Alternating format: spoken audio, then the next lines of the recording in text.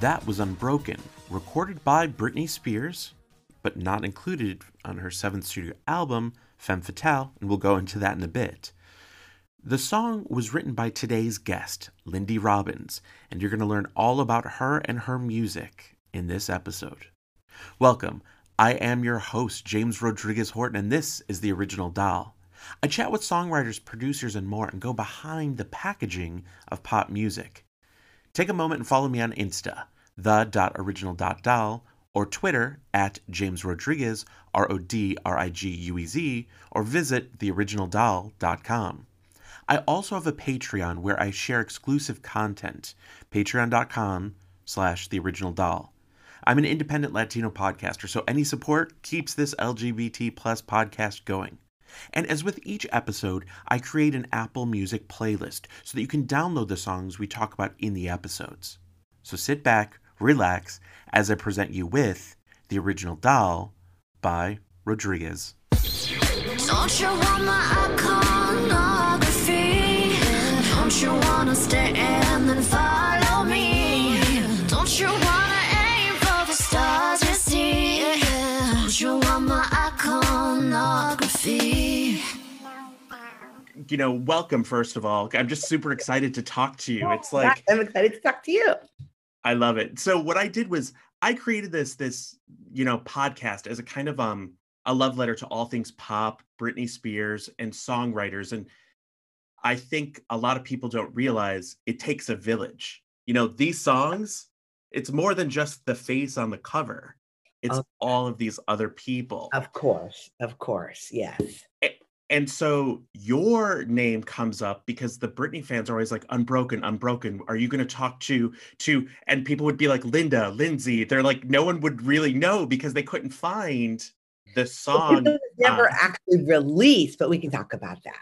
I mean, yeah, well, it's so good. Well, and the fans, they have like the low quality version of it. And so everyone has been like, this is amazing. And in this podcast, it's just been able to talk to songwriters about their work there, but also every single person has touched these other artists. Like you and Jason Derulo are like this husband and wife thing. It's so funny. I think it's just such a funny thing. I don't understand it. Like, and we become friends over the years, and he doesn't live far, and I've gone over, to write and all that. And he's such a wonderful person. But I just think it's just like this funny, it's all just been by coincidence. I mean, it's never been anything but that. Like, I don't know. But it's so cool. And like, you are somebody who, if people go through their CDs, if people go through this, your name has been on everything from Demi Lovato, Nick Lachey, Joey McIntyre, like all these people that it's just like, or MKTO.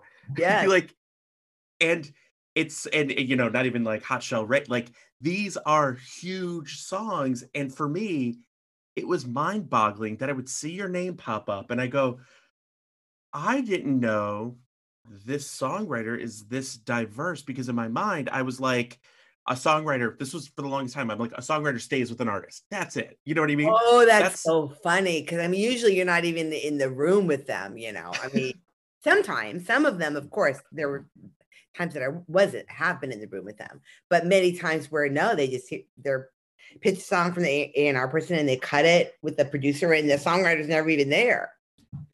Well, and that was something where when I created the podcast, I said, okay, how can I do it? How can I give back with these podcasts? And so what I decided was I work with a nonprofit. And so whenever I have a guest on, anytime they answer any questions, an item gets donated to charity.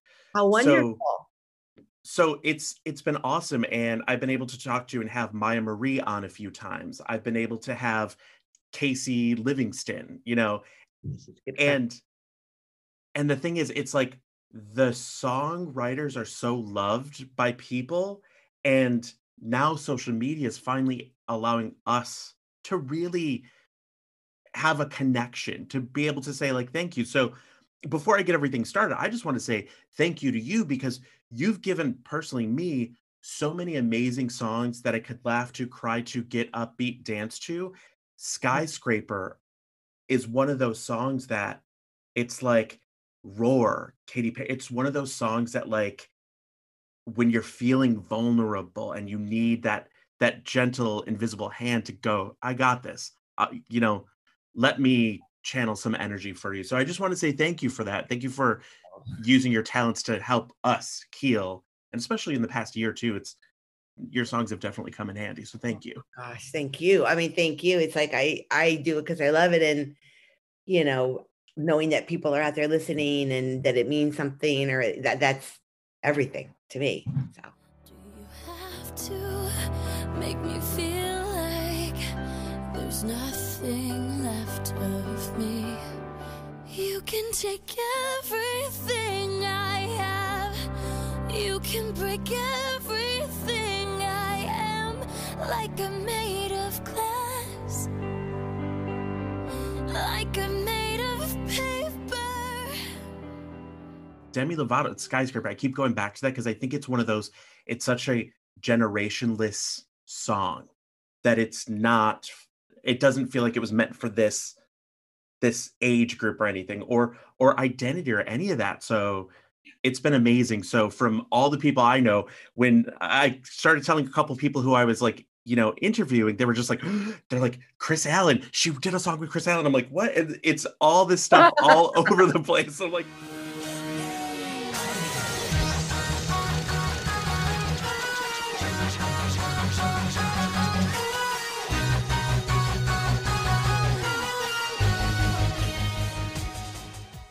I've always been obsessed with Britney's ballads and mid-tempos.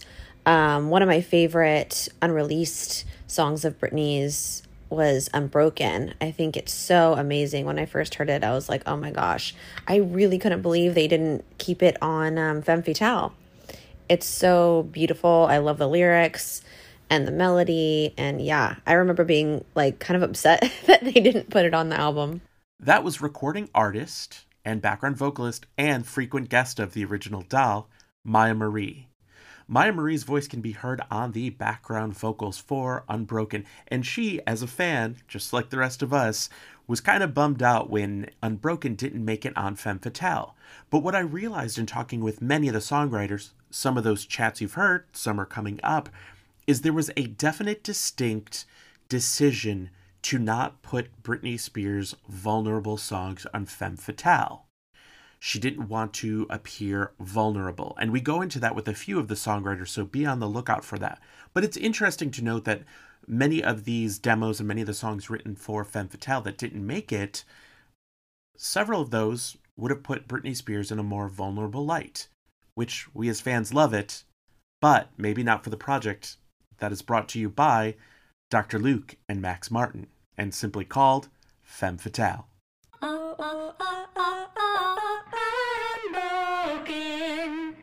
So what I want to do is kind of talk to you about, first of all, like Unbroken, because that's a huge, Maya Marie even said in an interview I did with her, she said that was one of her favorite songs she's ever done backup for, that she's like, I wish it was on the album, and the fans wish it was on the album.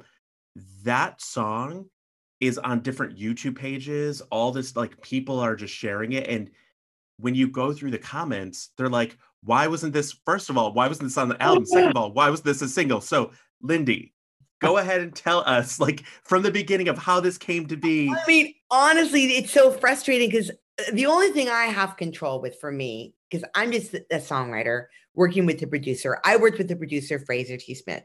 We wrote this song with Britney in mind. God, I'm terrible at this because I can't remember the exact specifics, but I believe he was meant to be in with her and needed some songs for her. And I think we wrote a couple of them, and I wasn't even there. He went in the studio, she cut the song, and then I think, Maya did backgrounds to it. But I mean, unfortunately, as a songwriter, we have so little control, like completely so disappointed and shocked that they didn't use it.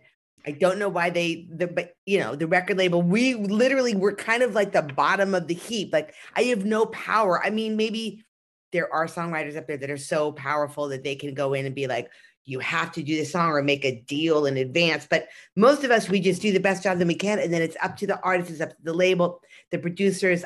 I wish I had more of a story for you. I mean, I wasn't there when she did her vocals. I wanted to come, but I think I was told, no, she really just likes to be there. You know, she doesn't like a lot of people in the room.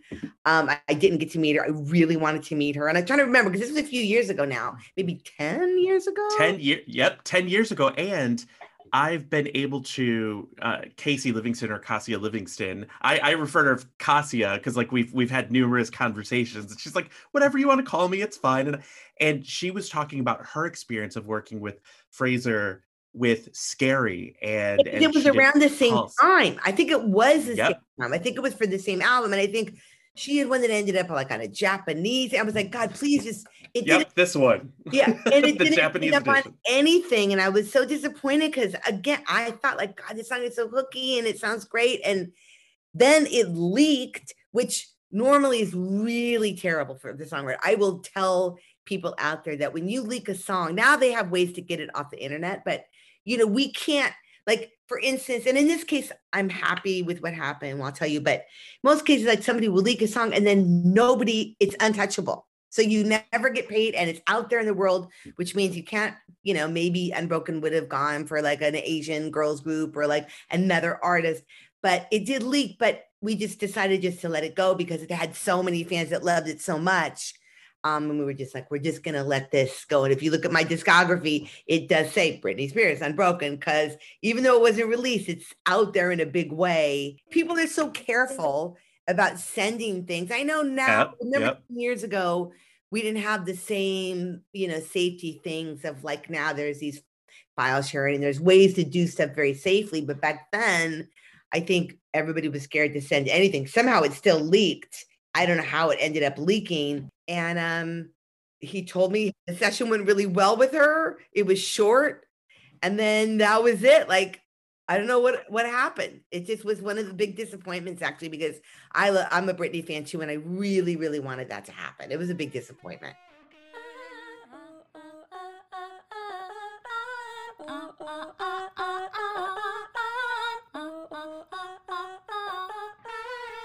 Well, and the thing is, you know, talking to Casey and talking with some other songwriters and everything who have worked on Britney songs, they're just like, you know, no matter what, it's still Britney covering your song. This is like an icon. And you and Casey, like being able to have Britney do a mid-tempo or a ballad and like that's a huge deal because pop records don't have 10 ballads on, you know, it's not like the Adele type of situation.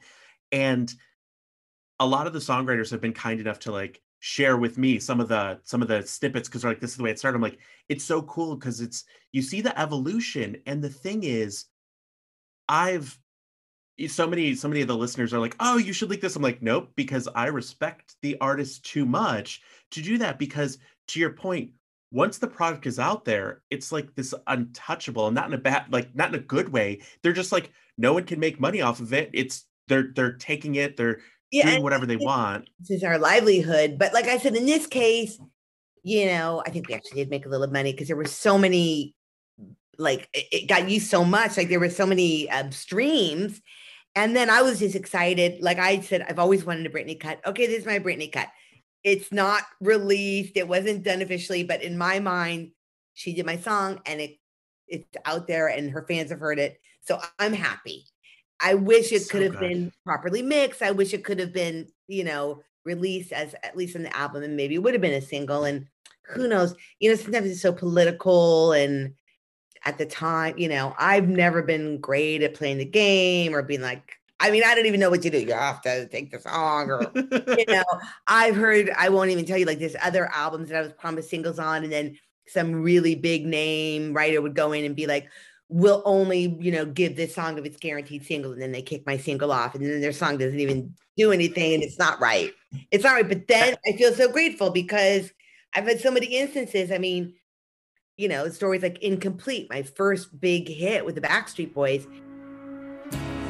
I tried to go on like I never knew you. I'm awake, but my world is happening.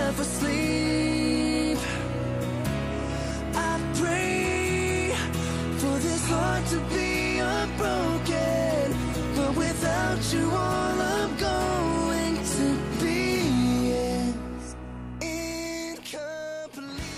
Wanted to jump in to give a little bit of information on Incomplete.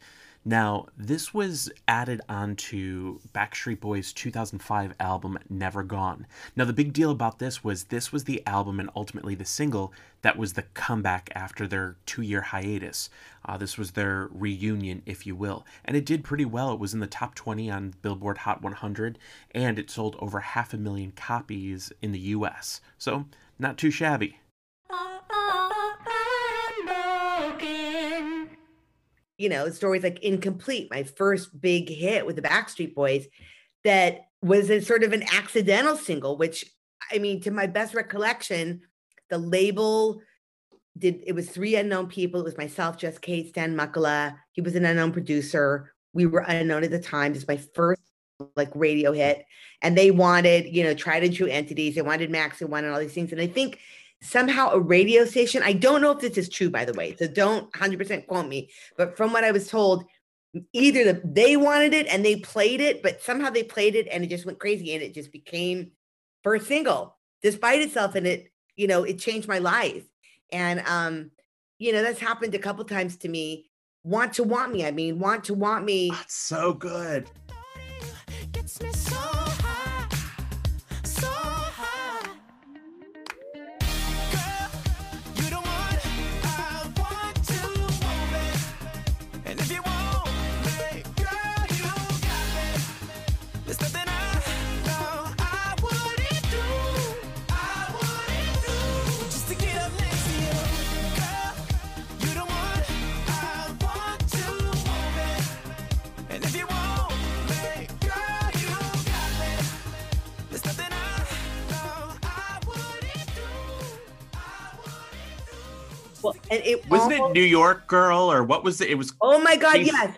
Chris Brown and I can't believe you know that. I think originally it was written, it was just, you know, I used to go to a writing camp, a little camp that just the friends put on. It was myself, Mitch Allen, Ian Kirkpatrick, Julia Michaels, and Sam Martin.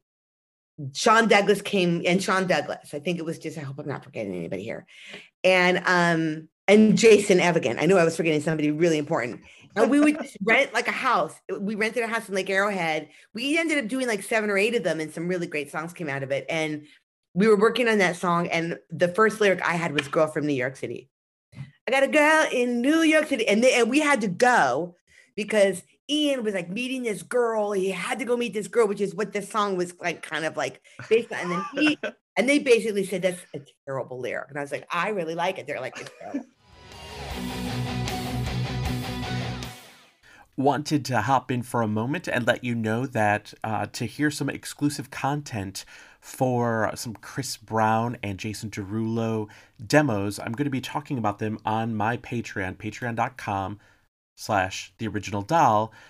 For the Radar tier and above, I'm going to go ahead and break down some of those demos, including a Chris Brown demo that was pitched to Britney Spears during a writing session for Circus. So be on the lookout for that. Once again, that starts at the Radar level. Enjoy. So we got back in LA, and like then I remember when I came to Want Me, and I thought that's so simple. They're like, yes, that's it. And then we just kept working on it. And then Jason came in, Derulo, and you know, he Derulifies things. You know, on a lot He's of so stuff. good. He's such He a is great so writer. good. And if there's something he loves, he'll go in and he'll just twist things to where it feels really good to him. But that was, and then Chris Brown wanted it, and it was, you know, it was a Wasn't there like a helicopter going to pick like up a song How or did something you hear like this? Where did you hear this? It's funny. Yes, I think I've done my research of everything about I could tell you, like, you know, the radio station, it was like people from the label were like, push Incomplete out to see what happens because you have nothing to lose, and it picked up steam from there. Oh, so maybe I'm wrong about what, like, because nobody ever tells me anything, because, you know, which is fine. That's just the way that it is. It's like, but that's so funny. Yes, they really, really wanted for Chris Brown, and they were like, we'll send a helicopter to fly you guys this summer to rewrite it. But we really wanted it for Jason, for Derulo. And we were not, swayed. But then I think at one point it was going to be another song, was for single that featured Stevie Wonder. It might have been, I'm so bad at remembering what it was. It wasn't our song. It was a different song. And he was going to do it on the Grammys with Stevie Wonder, but then Stevie Wonder had to cancel or something. And so then they went with Want to Want Me. Because sometimes I've had songs that were supposed to be first single, and then they said it's going to be second single, and then it ends up never being a single. Because I think Drew even thought it was a little pop for him at the time, probably, but then it ended up, being massive. And look, he had another massive pop hit. Like, he's amazing. I'm so happy for him. And he sings can't believe how he sings. Well, and so how do you go from, because you've worked with, male recording artists, female recording artists, girls' generation, you've worked with groups. Do you take songwriting a different way when an artist in mind that is a solo female artist than a group artist? Do you know what I mean?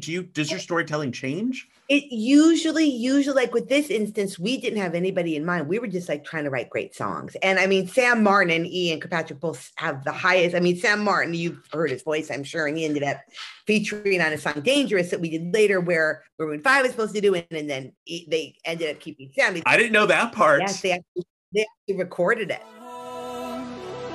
On tight.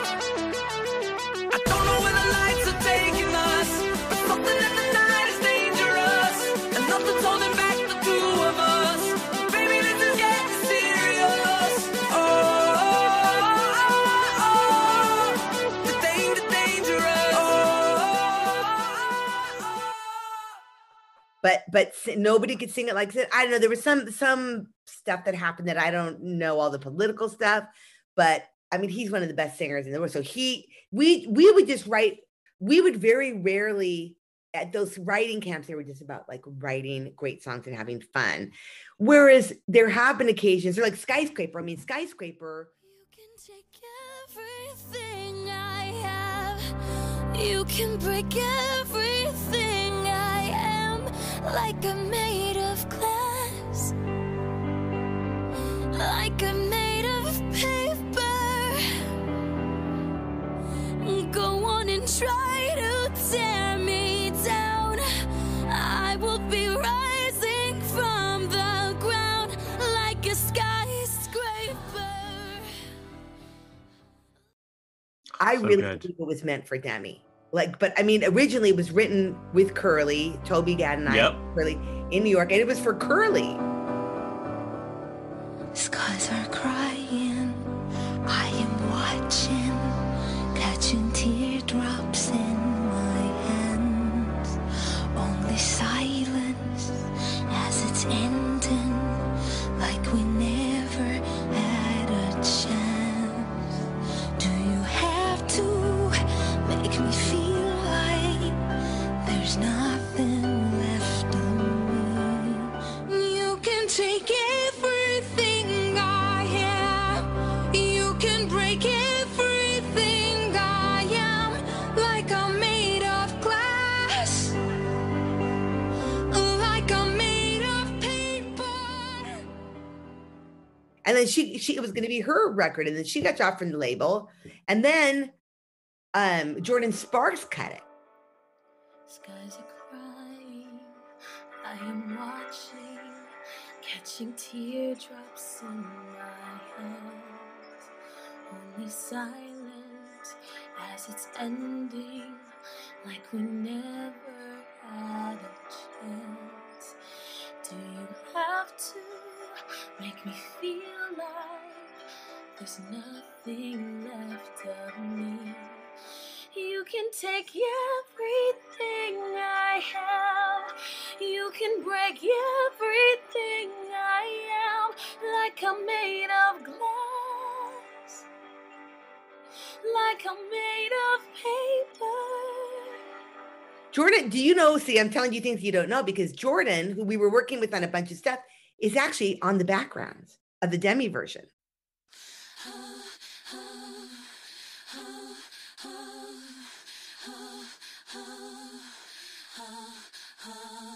Try to tear me down rising from the ground. You can take everything I have. You can break everything I am. Like I'm made of glass. Like I'm made of paper. Oh, go on and try to tear me down. I will be rising from the ground like a skyscraper. Like a skyscraper. And she's a doll. And we did a bunch of stuff together, but for some reason it didn't connect.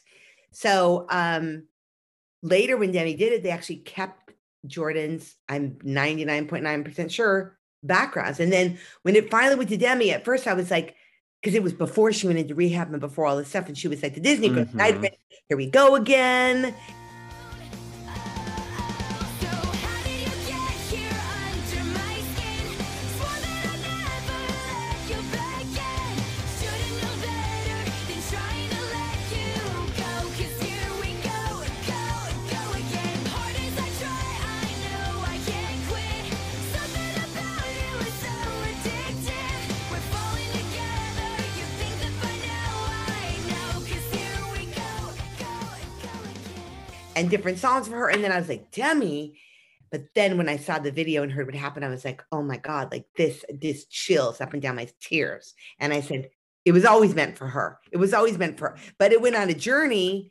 And so usually for me, it's very rare that we'll be like, okay, we're going to write this song for Girls' Generation. I mean, that was like, we just wrote this song in a room and then it ended up, I'm just trying to think, like, sometimes I have to like look at my songs, like, and try to think of which, I mean, I know like with Selena, some of the songs, yeah, were with her in mind, and some of them just happened and then she cut. Here we go. Yeah, I don't know. You'll have to. Well, and that's and the thing is, that's something where it's, you know, Skyscraper, and correct me if I'm wrong, but didn't she even think about going back and re-recording the vocals, or maybe she didn't? She decided to keep the early vocals. So I don't know for sure, because I'm very rarely there when the artist does the recording. I mean, I'd like to be more, but usually that's really a producer's thing, or many top liners, if I'm a top liner, they produce the vocals.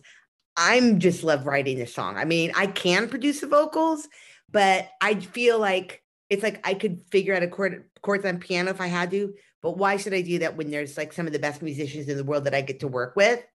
So what I excel at are lyric and melody. So I let them, the people that really, really, really know what they're doing, do what they do. And Toby Gad, who's, you know, I've been still writing with, recorded her vocals. And so it was just, yeah.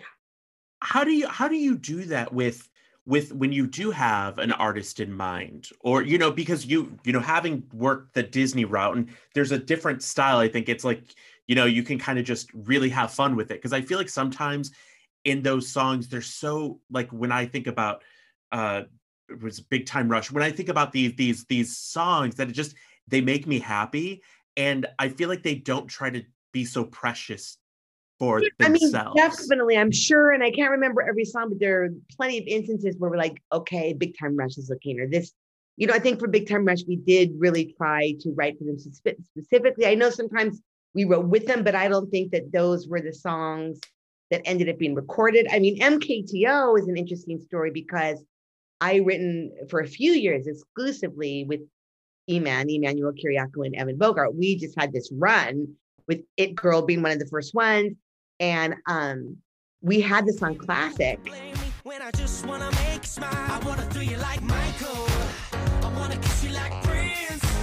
Let's get it on like Marvin Gaye, like Hathaway. Write a song for you like this. You're over my head, I'm out of my mind. Thinking I was born in the wrong time. One of a kind, living in a world gone plastic. Baby, you're so classic. And we just knew it was like such a big song. And then Eman and Evan developed the group to release the song, and it ended up in this amazing group. And again, I could have been part of the record label and all that, and I just never wanted to. Maybe I'm foolish, but I never have been interested in being on that side or starting a label. I mean, the closest I came is when, my friend Jolene Bell is the first person who really discovered Julia Michaels, but then I heard her, she was working with, I heard her sing 5 words and I just knew. And so I started working with her and I got her all of her first cuts and everything, but not just because, that's awesome. not because I wanted anything or because I was gonna, it just happened. Like, I just knew. I think that's what's maybe kept me relevant is like Ian Kirkpatrick when he was first starting. E-Man, one of the first hit E-Man I ever had was What's Left of Me, when I'd had Incomplete, and Teresa LaBarbera Whites, who was the A&R of the label, Backstreet Boys, she was A&Ring Nick, and she said, who do you want to work with Nick with? And I was like, I really love this new guy, E-Man. She's like, okay, let's do it. And Jess Cates, he had been one of my first partners, Jess Cates, and Nick came over and we wrote What's Left of Me. And that was E-Man's first hit. So working, That's amazing. And Julia and I had like a lot of releases together. And Ian, when we first started with What's Left, I think Want to Want was Ian's first big thing. And now he's like a superstar producer. Jason Evigan is a superstar. Sean Douglas is a superstar. But we would just go like rent this like house where like, we were like, we would go to the supermarket and get food, and like Mitch and Jason would do all the cooking. Like the last time we did it was a few years ago, we actually got it like a cook, but like literally we would just, nobody else would come. We just make our own food and they'd be like making loud beats, and Julia and I, we were the only 2 girls for all, and it was just amazing. See, these are the stories that I love, that like, when I love hearing about when songwriters are champions of other songwriters, that it really becomes a collaborative, like old school theater troupe. Like even if you don't get the cut, hey, I'm happy that they got the cut. Oh, if I don't get the cut, I'm so happy when one of my friends got the cuts, and I'm happy for them. And I feel like there's enough to go around. I've had enough of a career that I feel like at this point, I'm still like working really hard. Like I was in with, I'm in with new people all the time, and I'm discovering new people all the time. What's interesting about the pandemic, which has not been fun, hopefully ending soon, feels like we're definitely light at the end of the tunnel. But is, I used to make quite a few trips I used to go to Europe at least 2-3 times a year, to London, different parts of Scandinavia, Nashville, New York, where, there's, I think actually, I'm pretty sure that Britney cut Unbroken. God, was it? I feel like I was in London. I really do. I feel like it was in London. Fraser was in London, but maybe he was here. I'm terrible with remembering these things. But I did that so much. And now I'm doing all these Zoom sessions with people all over the world. Like I'll have a session the other day, one person's in Norway, one person's in London, or one person's in Amsterdam and somebody's in Nashville. I mean, it's crazy. So it's kind of opening up the whole world, which I forget what the point of that was. But just that I feel very, very extremely grateful and fortunate. Obviously, I've been doing this over 20 years and I've had a lot of success. So I'm not doing it. I still work so hard and I'm still so driven, not because I need to or out of any sort of desperation of they have to pick my song, or it's what I do. Like somebody's like, why are you doing it? I'm like, because it's what I do. I still hear melodies and ideas and stuff all the time. Like I still love doing it. And I know what is comfortable for me as far as like, I'm not a person who's going to go into the studio when there's like 8 people. There's certain situations I'm not comfortable. I love to just but everything is different. Sometimes we do start with a track. Oftentimes for me, it's like on an instrument and we start singing melodies, lyrics, and it happens like that. That was what I was wondering about, like Unbroken with Fraser, because I know that Heather Bright talked about it and Casey Livingston, that it's like he sometimes had, here's a bunch of stuff. See if there's anything that like triggers you. Better, but I think he did have a track, and I think that I just started hearing the melody, and I'm pretty sure he did hear some melodies as well, and those lyrics came, and we just organically wrote it together in the studio. Taking a little intermission right now. We have more with Unbroken and deep diving into the lyrics. So be on the lookout for part 2 of this episode. Don't forget to follow me on Instagram, the.original.doll, and on Patreon, patreon.com/theoriginaldoll, or Twitter, @James Rodriguez, RODRIGUEZ. Now, you'll be listening to part 2 in probably within the next 24 hours, so enjoy. Don't forget to subscribe and like and tell others about this. Thanks. See you on the flip side. Don't you want my iconography? Don't you wanna stay and then follow me? Don't you wanna aim for the stars you see? Don't you want my iconography? Special shout out to Steve Wohler. Thank you so much, Steve.